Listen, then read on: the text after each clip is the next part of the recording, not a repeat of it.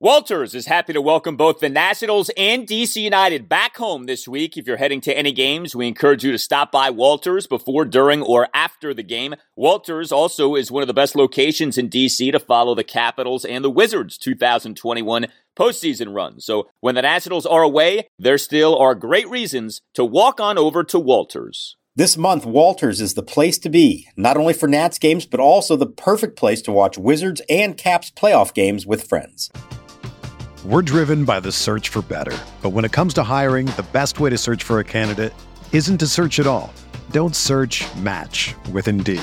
Indeed is your matching and hiring platform with over 350 million global monthly visitors, according to Indeed data, and a matching engine that helps you find quality candidates fast.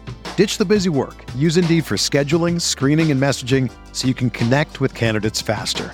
Leveraging over 140 million qualifications and preferences every day, Indeed's matching engine is constantly learning from your preferences, so the more you use Indeed, the better it gets. Join more than 3.5 million businesses worldwide that use Indeed to hire great talent fast. And listeners of this show will get a $75 sponsored job credit to get your jobs more visibility at Indeed.com/Blue Wire. Just go to Indeed.com/Blue Wire right now and support our show by saying that you heard about Indeed on this podcast. That's Indeed.com/Blue Wire.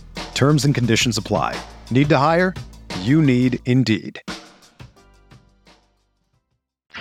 The kick and the 1-2 pitch. Swing and a miss, blew him away at 101. And Josh Bell strikes out to leave the bases loaded.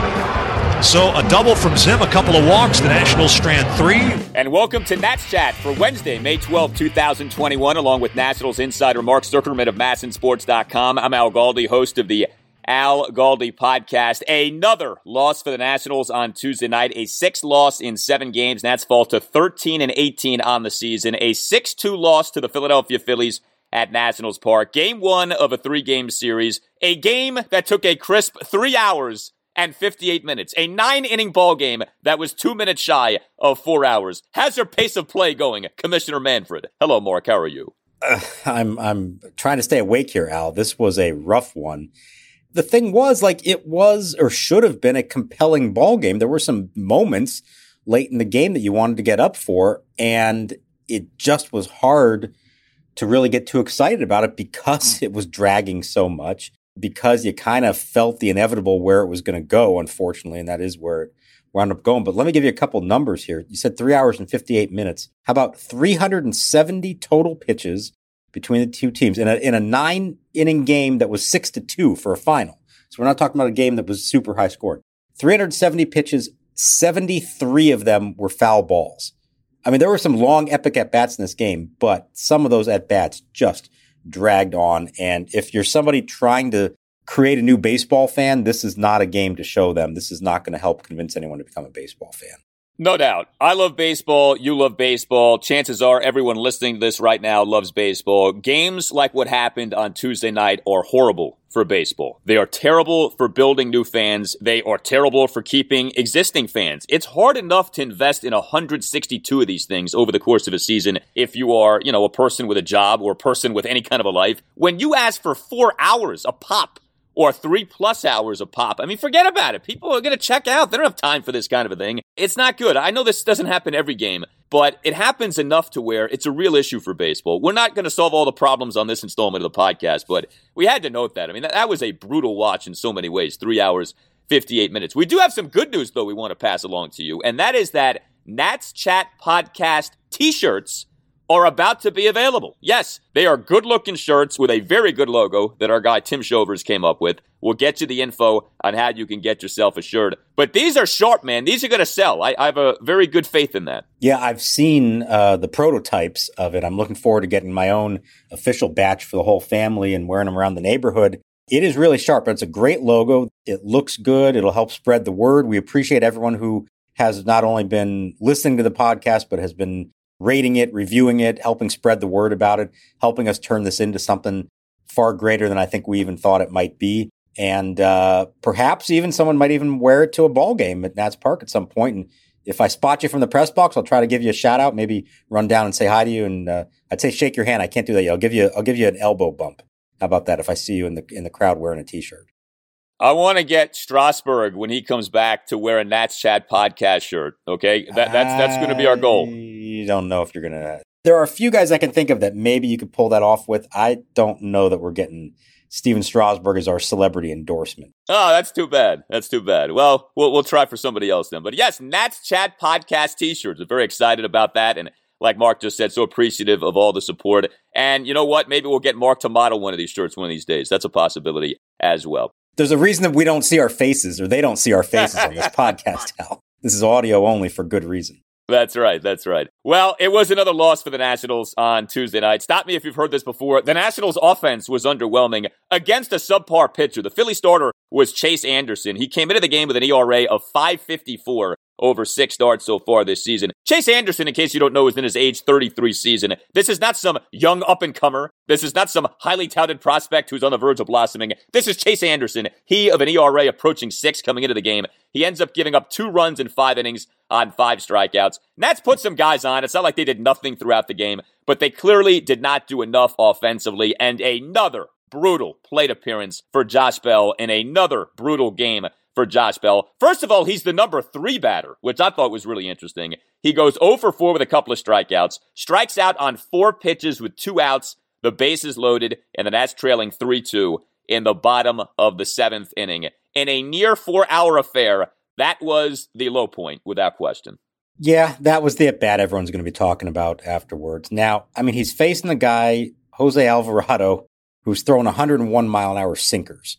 And if he's locating it anywhere near the plate, that's a nightmare to face. Now, the problem is you never know if he's going to be near the plate. And right before Bell came up, he walked Trey Turner on one of several long at-bats in this game. 14 pitches. Great job by Trey to keep fouling off those tough ones and force the issue to where ultimately Alvarado could not throw it over the plate anymore. And then Juan Soto only saw 4 pitches, all balls, and I think that may have been by design. And this is where the problem arises. We talked about this from spring training. You have to have somebody hitting behind Soto that the opposition respects. Maybe it won't matter. Maybe they're still going to walk him anyways, but you'd at least like to have somebody step up to the plate in that moment that you feel like gives you a good chance to then drive in the runs. And Josh Bell just has not consistently shown he can be that guy. It's a lot to ask of someone to hit, off the 101-mile-an-hour sinker, but it's not like that was an outlier at bat. This has been going on for the better part of a month now. He had a big at bat in the first inning when Turner and Soto both singled off the far less imposing Chase Anderson. And Bell struck out to start an 0-for-3 rally there, or lack of rally by Bell, Schwarber, and Gomes. And it just set the tone for the night, and this is becoming a thing. You look up at the scoreboard, and Josh Bell has a 134 batting average. He has a 200 on-base percentage, a 293 slugging percentage, and a 493 OPS. He's got 80-something plate appearances, 82 at-bats, 88 plate appearances for the year. This is a decent sample size we have now. And I get it. You're Davey Martinez. You say he needs to be a part of our lineup. I can't abandon him. That's fine. He cannot be hitting behind Juan Soto right now. This isn't just about getting Bell out of a slump. It's about giving your team the best chance to win. And your only chance to win right now is to give Soto at least a chance to hit. And if not him, the guy behind him needs to be somebody who can deliver a hit as well. And it's just not happening with Josh Bell. Guys get DFA'd for having the numbers that Josh Bell has so far this year. Now, I'm not saying he's going to get DFA'd. They very clearly are giving him every opportunity to get on board here, okay? And I think they should, because they don't have many other options. That's kind of the overarching theme to all of this is the best they have. And that's a really big problem for the Nationals, and it's worthy of a lot of conversation. We've had that conversation so far, but these are DFA level numbers, which Josh Bell is putting up so far on the season. And I don't understand at all him batting third. You move up guys in lineups to reward them, okay? When guys are doing well, you don't elevate them when they're struggling. Davey continues to tinker with the lineup game in, game out. I don't think that's the end of the world that he does that. But Josh Bell batting third, I'm sorry, with his 493 OPS, that's not working, okay? Homie, don't play that, as they used to say on In Living Color with Homie the Clown. And you can't be doing that. I did think it was interesting, too. Ryan Zimmermann comes into the game, gets another hit, another extra base hit, 2-out pinch double in the bottom of the 7th, then stays in the game for Josh Bell. I think that was the right call. Do you think that was perhaps telling? Maybe Davey getting a little fed up with the way things are going with Bell? Well, I think it was a little bit telling. I think it also was just a matter of fact that, Bell strikes out and the inning is over. And so it's an opportunity to double switch. And you're thinking, okay, Zim may get another at bat before the game is over. And at that point, it's still a 1-run game. So you're hopeful of it. So I think it was designed to make sure Zimmermann got another at bat and recognizing that it was the exact right spot in the lineup to do it. But boy, am I going to be curious to see Wednesday's lineup when it comes out. I mean, they're not facing any lefties in this series. It'll be Zach Wheeler, who I believe Zimmermann has decent numbers against in his career from when he was with the Mets. If Zim isn't in the lineup on Wednesday, I don't know when it's going to happen. And I'm not advocating benching Bell altogether. Shouldn't be losing his job altogether. But you have to give your team the best chance to win. And right now, Zimmermann gives you a better chance to the extent that he's healthy and able to play. If you start Ryan Zimmermann every day right now, then by about June 20th, he's going to blow out his hamstring or his foot or something. He's going to miss a lot of time. So that's not the answer, but he's got to play more than he is. And here, you were talking about surprise that Bell hit third. I was surprised that it was Turner Soto 1-2. We've talked about this. I get that, yes, in an ideal scenario, they make sense as your 1 and 2, but you got to get them up to bat with runners on base if at all possible. And they have some candidates who could hit leadoff. Josh Harrison can do it. Victor Robles, for all his faults, he's actually getting on base at a decent clip. And if it was me, I think I'd rather have one of those two leading off, followed by Turner and Soto, or Soto and Turner, whatever order you want to use.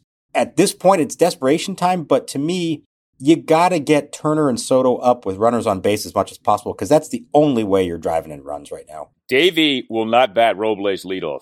Davey will not do it. I don't know what it is. I don't know why the plug got pulled on that. 8 games into the season. We saw it recently, briefly, and Robles is right back to batting in that number 8 spot again. I don't understand it. Someone's got to explain to me why Josh Bell gets this 10-mile-long leash and Victor Robles gets this 6-inch leash. I find that very strange, especially when Robles is a young guy, highly touted guy, but Davey won't do it. Harrison, I think, is interesting because he's had a good season. He's cooled off, though, a lot over the last 3 games. 0 for 13 with 5 strikeouts, 0 for 4 with a couple of strikeouts on Tuesday night. That's the thing, too. I mean, it wasn't just Bell who struggled. Yan Gomes had a rough game, number 5 batter, 0 for 4 with a strikeout. I mentioned Harrison. Robles actually didn't do all that well, 0 for 4. This was a game that, in a lot of ways, sort of captured the state of the lineup, where Turner had a very good game, 3 for 4 with a homer, 2 singles, and that incredible walk. Juan Soto had a good game with the hit and then 3 walks in the game, although the hit was a single. Kyle Schwarber had some moments, RBI single and a hit by pitch, but otherwise, nobody else gave you anything in this game. It's very difficult to win that way.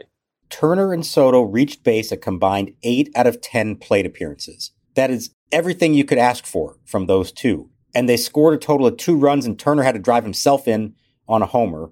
The only other run-scoring hit was Schwarber's RBI single in the 6th at the end of another long at-bat, 11-pitch at-bat. If those two are getting on base 8 times a game, they have to score more than 2 runs. And that's where I keep talking about the protection has to come in, or those two need to be batting with runners on base so that when they're getting on base, they're driving somebody else in front of them.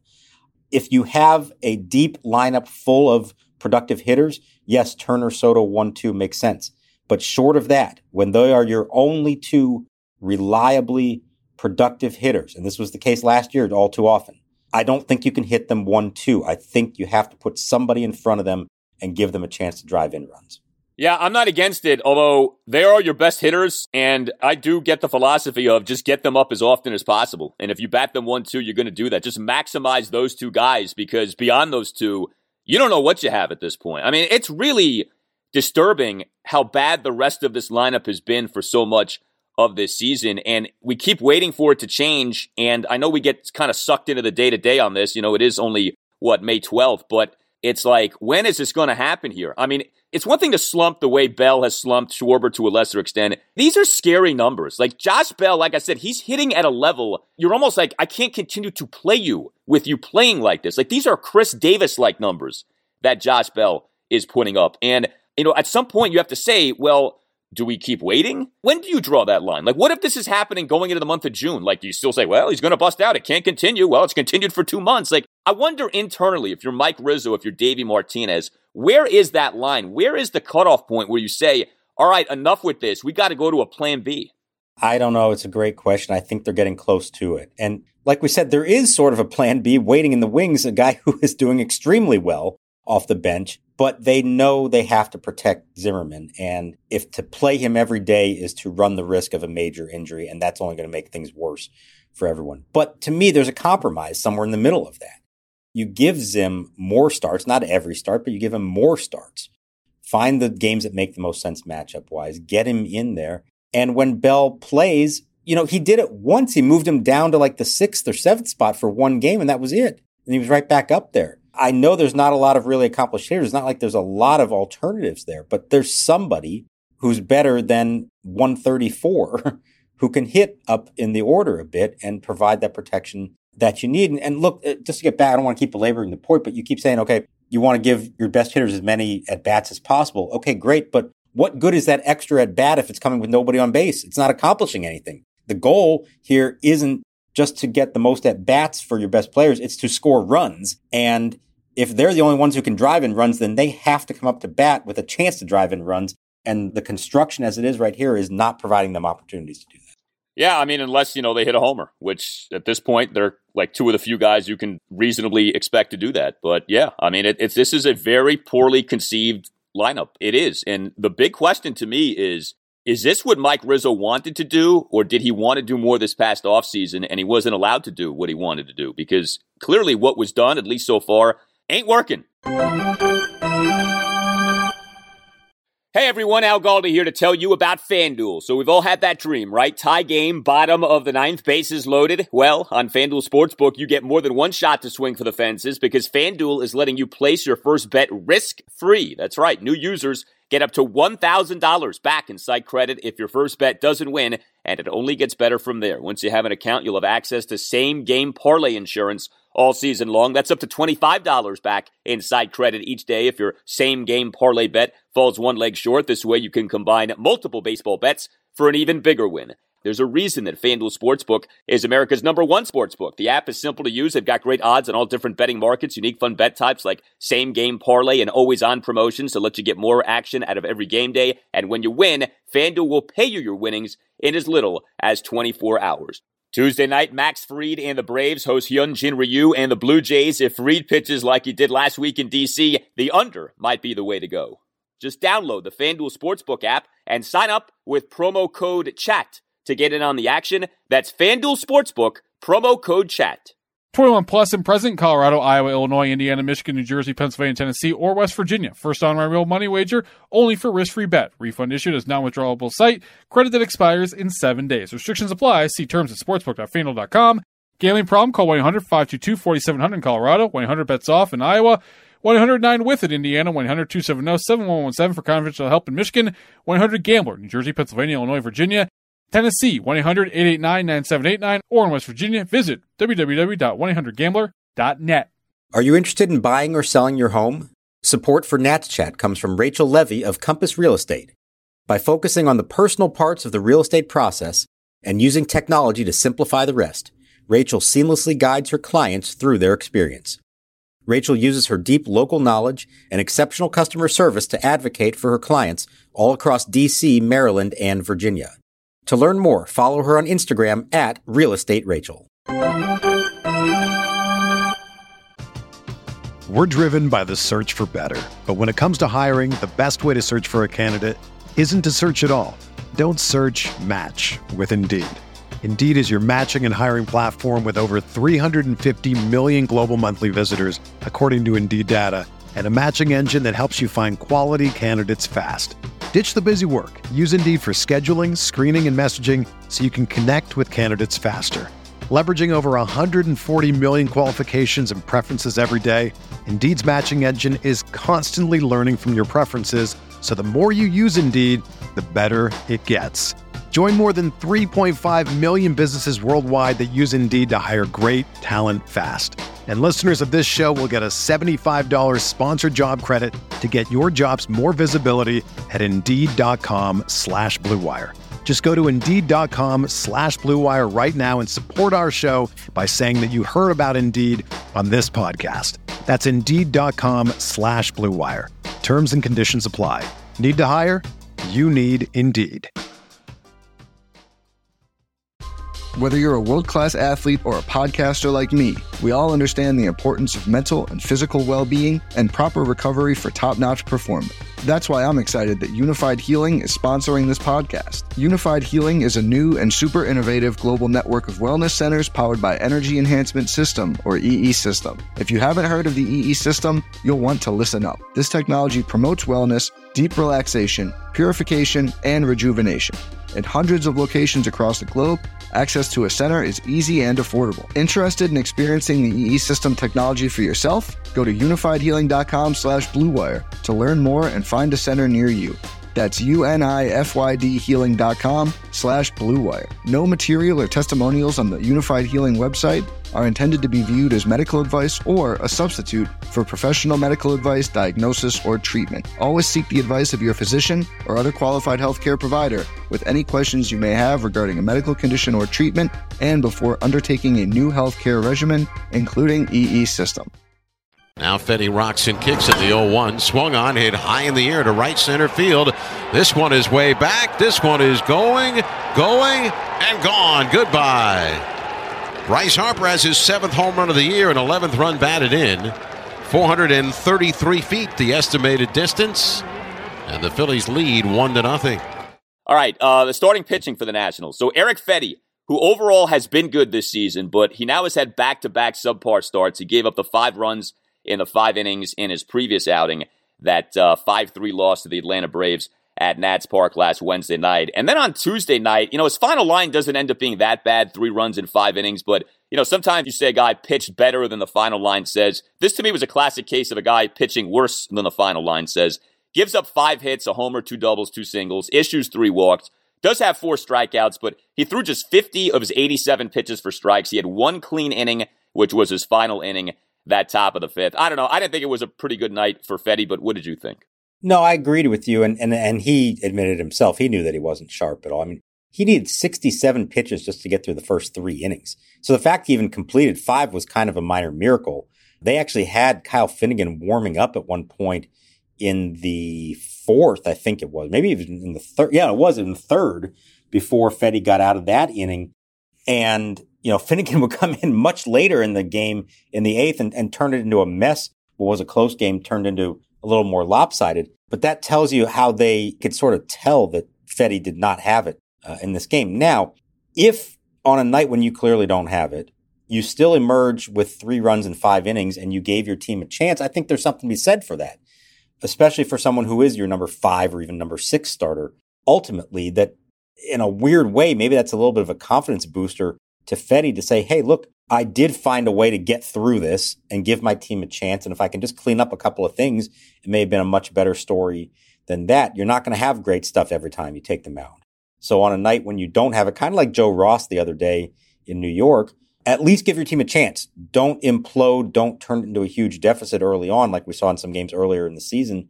I actually think there can be a positive take out of that if you're Eric Fetty. Way too many walks being issued by Nationals pitchers here lately. Fetty had the 3 walks in 5 innings. Nats pitchers for the game, 8 walks over the 9 innings. It's interesting with the Nationals bullpen on Tuesday night because everyone, with the exception of one, actually ended up getting the job done, but it certainly wasn't pretty. You had 9 clean innings. You had something like Tanner Rainey score the 7th inning. He does that despite issuing back-to-back 1-out walks, that kind of a thing. Did strike out Bryce Harper on a nasty slider. That was nice to see. We saw our guy Paolo Espino look very good. 1 2/3 perfect innings to drop his ERA to 1.64. But we did see Kyle Finnegan struggle in that top of the 8th inning, giving up 3 runs, recording just 1 out. Gave up a leadoff double to Odubel Herrera. Had him down 0-2 at one point. Couldn't put him away. Then came an RBI double by Alec Boehm. Then a 5-pitch walk of Andrew McCutchen. Then a 2-out intentional walk of Harper. And then the 2-out 2-run double by the pinch hitter Andrew Knapp, who also was down at one point. 1-2. The offense really is the reason the Nationals lost this game, but Finnegan's struggles in that 8th inning made the game into, not a blowout, but certainly expanded the lead to where you felt like, all right, Nationals win probability at that point was pretty low. Well, and here's where the struggling lineup, I think, has a domino effect on everything. When you know that you're not scoring runs early, this was the 11th time in 31 games this year that they did not score heading into the 6th inning.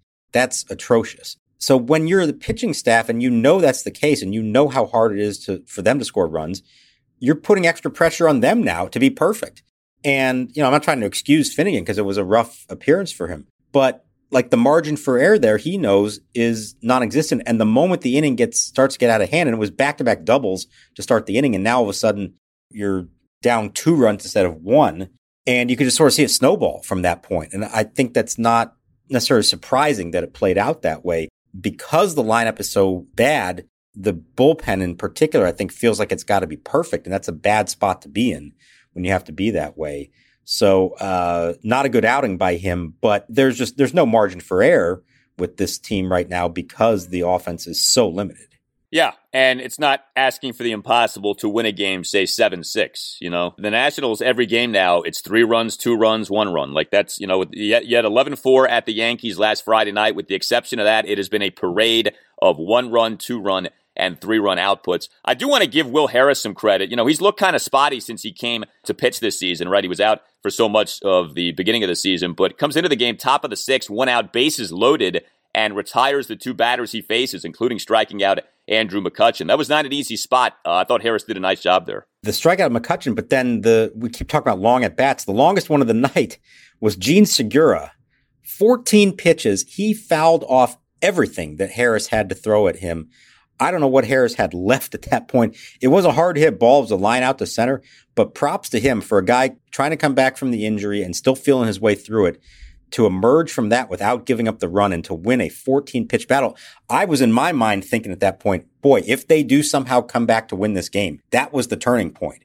Harris getting out of that jam and winning that long, sustained battle with Segura. It didn't work out that way. They were, 1 swing away in the 7th from making that happen. But that could have been actually a pivotal moment. And it shows you how, even when you're trailing, they're down 3 runs at that point, why using good relievers in a spot in the 6th inning can still be significant to keep the deficit there. And I thought that was a really big moment for him. And hopefully that will carry over for him and get him back to what they've expected him to be all along. Yeah, some rough defense from Trey Turner in that 6th inning, allowing for the bases to end up being loaded. So game 2 for the Nationals against the Phillies Wednesday night at 7:05. John Lester versus Zach Wheeler. So here we go. With this lineup, struggling against Chase Anderson. What's going to happen against Zach Wheeler? Zach Wheeler's having a very good season, second straight very good season for the Phillies. He's got a 2.83 ERA, 1.39 ERA plus over 7 starts. Lester so far over his 2 starts hasn't been bad. He's not dominant, but we kind of knew that going into the season. 5 scoreless innings in start number 1, 3 runs in 5 innings in start number 2. But, yes, it matters what Lester does. But if the Nats aren't going to score more than 2 runs, then it almost doesn't matter what Lester does. The offense has got to get going, and Wheeler's going to be a tough matchup. And they have to do it early. They can't keep putting themselves in the spot where they're down, even if it's only 2-0 or 3-0 going into the later innings. They just can't keep getting into that position. We've talked about the difference in stats when they score first versus giving up the first runs. It is consistent throughout this season. When they score early, they put pressure on the other team. They take pressure off their pitching staff. They got to find a way to get to Wheeler early. Like I said, they've hit him in the past. I mean, he may be a different pitcher now than he was with the Mets. If ever there's a game to put Zimmermann in instead of Bell, this seems like it's it. I don't know if it doesn't happen here. I don't know when it's going to happen. And maybe get somebody else at the top of the lineup, like I said, and try to create some opportunities for Turner and Soto. But if they trot out the same lineup again and they're held scoreless for the first 5 innings again, it's just going to feel like deja vu. And I think it's adding more pressure to a team that does not need pressure on it right now. They need to be relaxed. They need some of that 2019 Calma magic, and they do not have it right now. They are pressing. No, and not to get caught up in the standings this early, but we've talked about nobody's running away with the National League East. The Mets now have won 6 consecutive games, walked off the Orioles in come-from-behind fashion on Tuesday night. Mets are at 17-13. Nationals are last in the division at 13-18. Nats are far from buried. I'm not trying to say that they are, but, at some point, someone's going to start to piece together some wins here, and the Mets just may be in the process of doing that. Hey Nats fans, Tim Showers here to tell you about Sunday Scaries CBD gummies. Many of you probably need help sleeping after watching the offense struggle yet again. It's been a tough stretch for the team. I know it, you know it, we all know it. So let me help you best we can. Today, you can get 25% off your first order with the code NATSCHAT at sundayscaries.com. That's 25% off your first order at sundayscaries.com. Enter code NATSCHAT or ask for a coupon on the checkout page. Ready to chill out and get some much-needed peace of mind? Head to SundayScaries.com right now to get 25% off some sweet, sweet CBD gummies. Support for Nats Chat comes from Manscaped, which has the best men's grooming tools to get the job done. Fellas, listen up. Manscaped is here to ensure your post-quarantine body is ready for whatever the world throws at it. Manscaped is trusted by over 2 million men worldwide. Join the movement for all of your below-the-waist grooming needs. Manscaped is dedicated to helping you level up your full-body grooming game. Manscaped has forever changed the grooming game with the Perfect Package 3.0. For a limited time, subscribers get 2 free gifts: the Shed Travel Bag, a $39 value, and the patented high-performance reduced chafing Manscaped Boxers. Get 20% off plus free shipping with the promo code NATSCHAT at manscaped.com. Do yourself a favor and always use the right tools for the job. That's 20% off and free shipping with the promo code NATSCHAT at manscaped.com. That's 20% off plus free shipping at manscaped.com. And don't forget to use the promo code NATSCHAT. All right, since we last talked on the Nats Chat podcast, we've had very significant news transpire regarding fans at Nationals Park. On Monday, Washington, D.C. Mayor Muriel Bowser announcing that the city plans to lift a number of COVID-19 pandemic-induced restrictions on May 21st, with a full reopening of the city on June 11th. In accordance with this, the Nationals announced that they have been granted a waiver to expand capacity at Nationals Park to 36% beginning on May 14th, with full capacity being allowed beginning on June 11th. This is great news. This is exciting news. This is obviously the culmination of a very slow, laborious, and at times contentious process between the Nationals and the city of D.C., but fans are coming back and full capacity will be allowed within the next month. How quickly do you think we get to full capacity, or get to, say, 30, 35,000 at Nationals Park? I mean, the Nats have not been selling out so far with the 25% capacity. Now, that likely is a function of school still being in session, and, the Nats haven't been great so far this season. But do you think we'll see fans come back to the ballpark quickly, or do you think it's going to take some time? I think it may take a little bit of time. I'll be real curious. The way that it's set up, and I don't know if this is going to change, I don't know if they necessarily realized what the schedule was. So they're hosting the Giants on June 10th. And in theory, they're going to be limited to 36% capacity that night, and then the next night be allowed to go all the way up to 100%. So I don't think all of a sudden on the 11th, we're going to see it go from a crowd of, 12,000 to a crowd of 40,000. I just don't see that happening. I think it'll get better.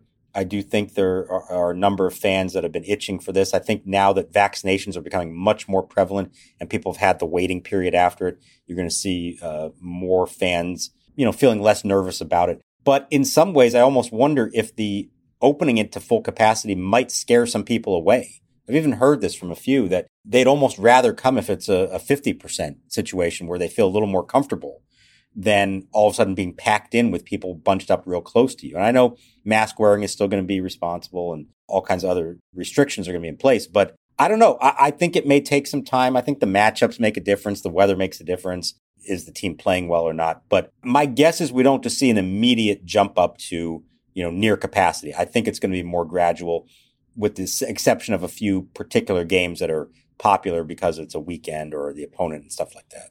Yeah, and the Nats have to win. I mean, nothing is going to drive people back to the ballpark, I think, more than that. And if you're still scoring, 2.5 runs per game and your third batter, Josh Bell, is going 0 for 4 with 3 strikeouts, that's not going to put fannies in the seats. Like, we know how this works. So hopefully the Nats get better and more people do end up going to the park. But very happy to see that news. It was overdue, and it should be cool.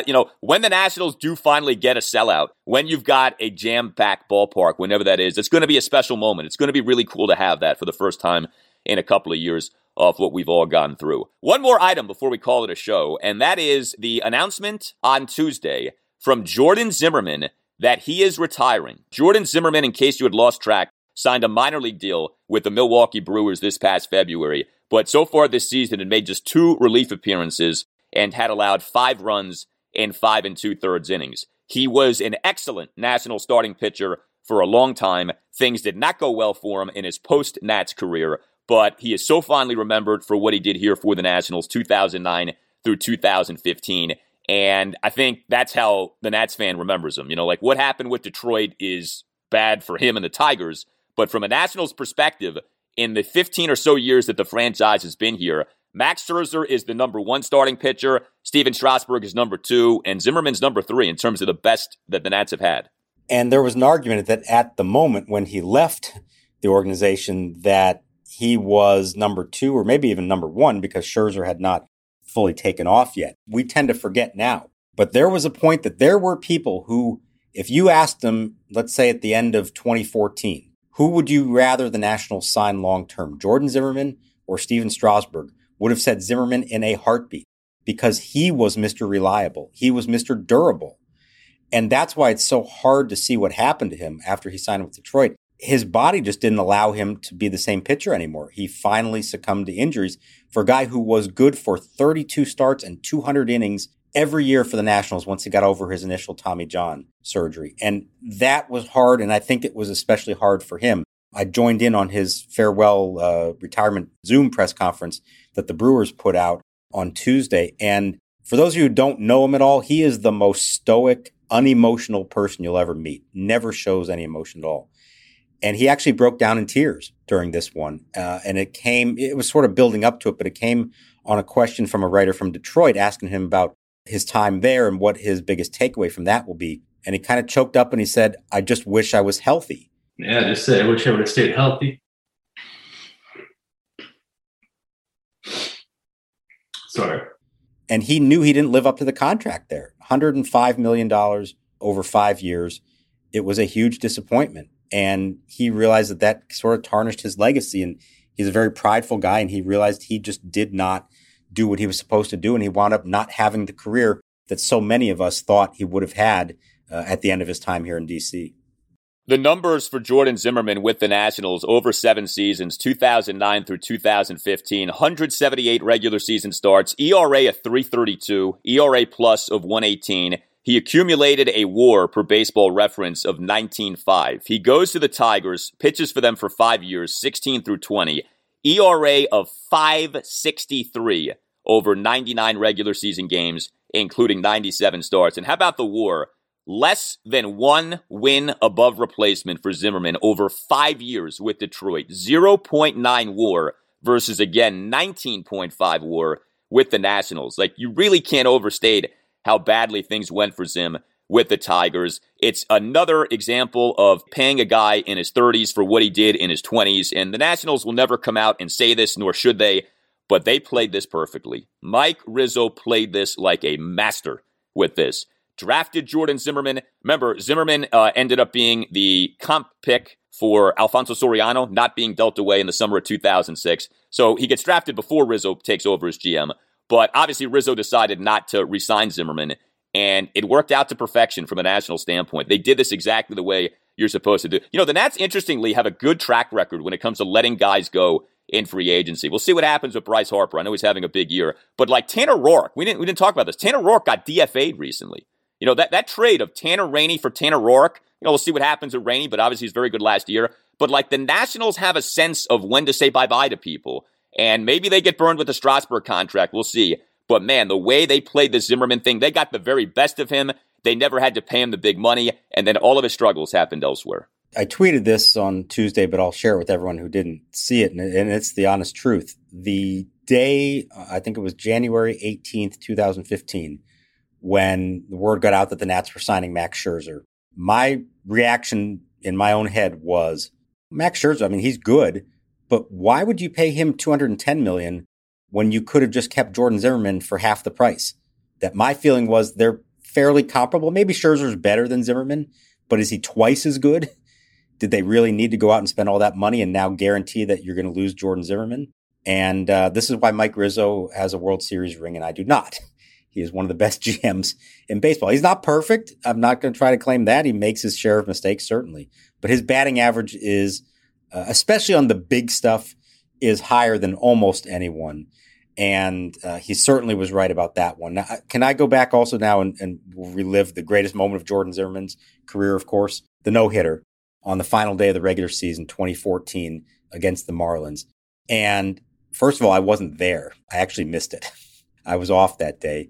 Long story, but I was appearing on a TV show that night. And because it was the regular season finale, they'd already clinched the division. There wasn't really anything at stake. And I knew it was going to be a super long day. if I covered the game and then went to the studio for the TV show, I decided to hand it off and not cover it. And then, of course, look at what happened. Fortunately, I've covered other no-hitters, so that wasn't like the one and only chance for me. But to me, still, the most amazing thing about that game, because it was the regular season finale, because they'd clinched, nothing was at stake, Matt Williams ends up replacing everyone from his starting lineup during the course of the game, everyone except for Wilson Ramos, the catcher. So he subbed out everyone else, and in the 9th inning of a no-hitter, you had all backups in the game, including Steven Souza Jr., who had just come into the game to make the great catch that saved the no-hitter, one of the all-time great endings to a no-hitter. Now, let me ask you this, Al. I don't think you're going to get the answer to this one right. Who was the starting left fielder that day for the Nationals, and who would have been in there if not for that last-minute replacement for Steven Souza Jr.? So it wasn't Worth, right? He was still in right field at that point. Correct, although he didn't play in that game at all. Oh, he didn't? Okay. Who is it? A guy named Ryan Zimmermann. Oh, is that right? Yes, this was when they were trying him out in left field. It was the end of the season. He had come off an injury. They knew he probably wasn't going to be able to play the field during the playoffs. They had Adam LaRoche at first. So they couldn't move him there. He couldn't play third base anymore. Anthony Rendon had taken over there. So it was like the only spot in the field they could try him. So he starts the game in left field. Now, if he's still in there, does he make that catch? Is there any chance he makes the Game 7 catch for the no-hitter? Probably not, although he was more athletic at that time, but no, probably not. That was a spectacular catch that Souza made. It was. And so I love those what if moments. And thank God that Steven Souza was in there for that one, along with all the other backups: Nate Shearholtz, Kevin Franzen, Tyler Moore, Scott Hairston, Michael A. Taylor, Jeff Coburnis at second base. It was a bit of a motley crew for the 9th inning, but it made that moment all the more special, and what an amazing way for a no-hitter to end. Yeah, I mean, that 2014 Nats team, to me, is the best we've had here in terms of the regular season. That was a great team that, of course, spit up on itself in the postseason offensively in that 4-game NLDS loss to the Giants. I'll say this, too, about Jordan Zimmermann. Everyone remembers the no-hitter, like you just said. Great moment. He also, of course, pitched out of his mind in that Game 2 loss against the Giants in the 2014 NLDS, and then we know what happened later with the 18-inning loss. But a moment I'll always remember for me is the Worthquake game, where Jordan Zimmermann gets utilized as a reliever by Davey Johnson, and he looked like he was pitching with his hair on fire. This is one of the most adrenaline-inducing outings I've ever seen from a Nats pitcher. And Jordan Zimmermann strikes out the side. Cardinals retired in the 7th. It's the home 7th of a 1-1 game. Right, a starter as a reliever in the postseason, do-or-die game for the Nationals at Nationals Park. It's a Friday night. Zimmermann comes into the game, perfect top of the 7th with 3 strikeouts. And it just felt like this is going to happen. And of course, it ended up happening with the Worthquake shot. But I'll always kind of remember that as a really fun, maybe underrated moment in Zimmermann's career. Like, the Nationals were a young team, a team on the rise. This kid comes under the mound in a huge spot and just destroys the Cardinals in that inning. I love that. Absolutely. There was a huge moment. The crowd was on fire for that. They loved every minute of it. And what we have to remember, because what we saw in 2019, where Strasburg pitched out of the bullpen in the wild card game, Scherzer pitched out of the bullpen in the NLDS, and Corbin pitched out of the bullpen multiple times, including Game 7 of the World Series. In 2012, that was not nearly as common of a thing to have happen. So to see him trot out for the first time in his life and pitch in relief with the season on the line was a huge, I suppose, gamble in some ways by Davey Johnson, and it paid off spectacularly. And then, unfortunately, I think Davey got a little full of himself, because the next night he tried to do the same thing with Edwin Jackson and assumed that the same thing would happen, and it did not. Edwin was part of the late game meltdown, not the only reason, and certainly not the primary reason they lost that game, but he did give up a run. And, a reminder that not everyone is appropriate to come out of the bullpen with the season on the line. But you're right. That was an electric moment, an electric game. And they don't get to Game 5 if not for what Jordan Zimmermann did. No, they don't. You tell us what you think. Memories of Jordan Zimmermann. Comments on what's going on with the Nationals. You can tweet us at Nats_chat. And you can email us, natschatpodcast@gmail.com. And don't forget, Nats Chat t-shirts are coming. Information will be forthcoming. All Nationals radio highlights on Nats Chat are courtesy of 106.7 The Fan. For Mark Zuckerman, I'm Al Galdi. We'll talk to you next time on the Nats Chat Podcast. All on their feet, all around Nationals Park. The 2-1 pitch. Line to left center field. Souza moving over. Can he get there? He makes a diving catch! He makes a diving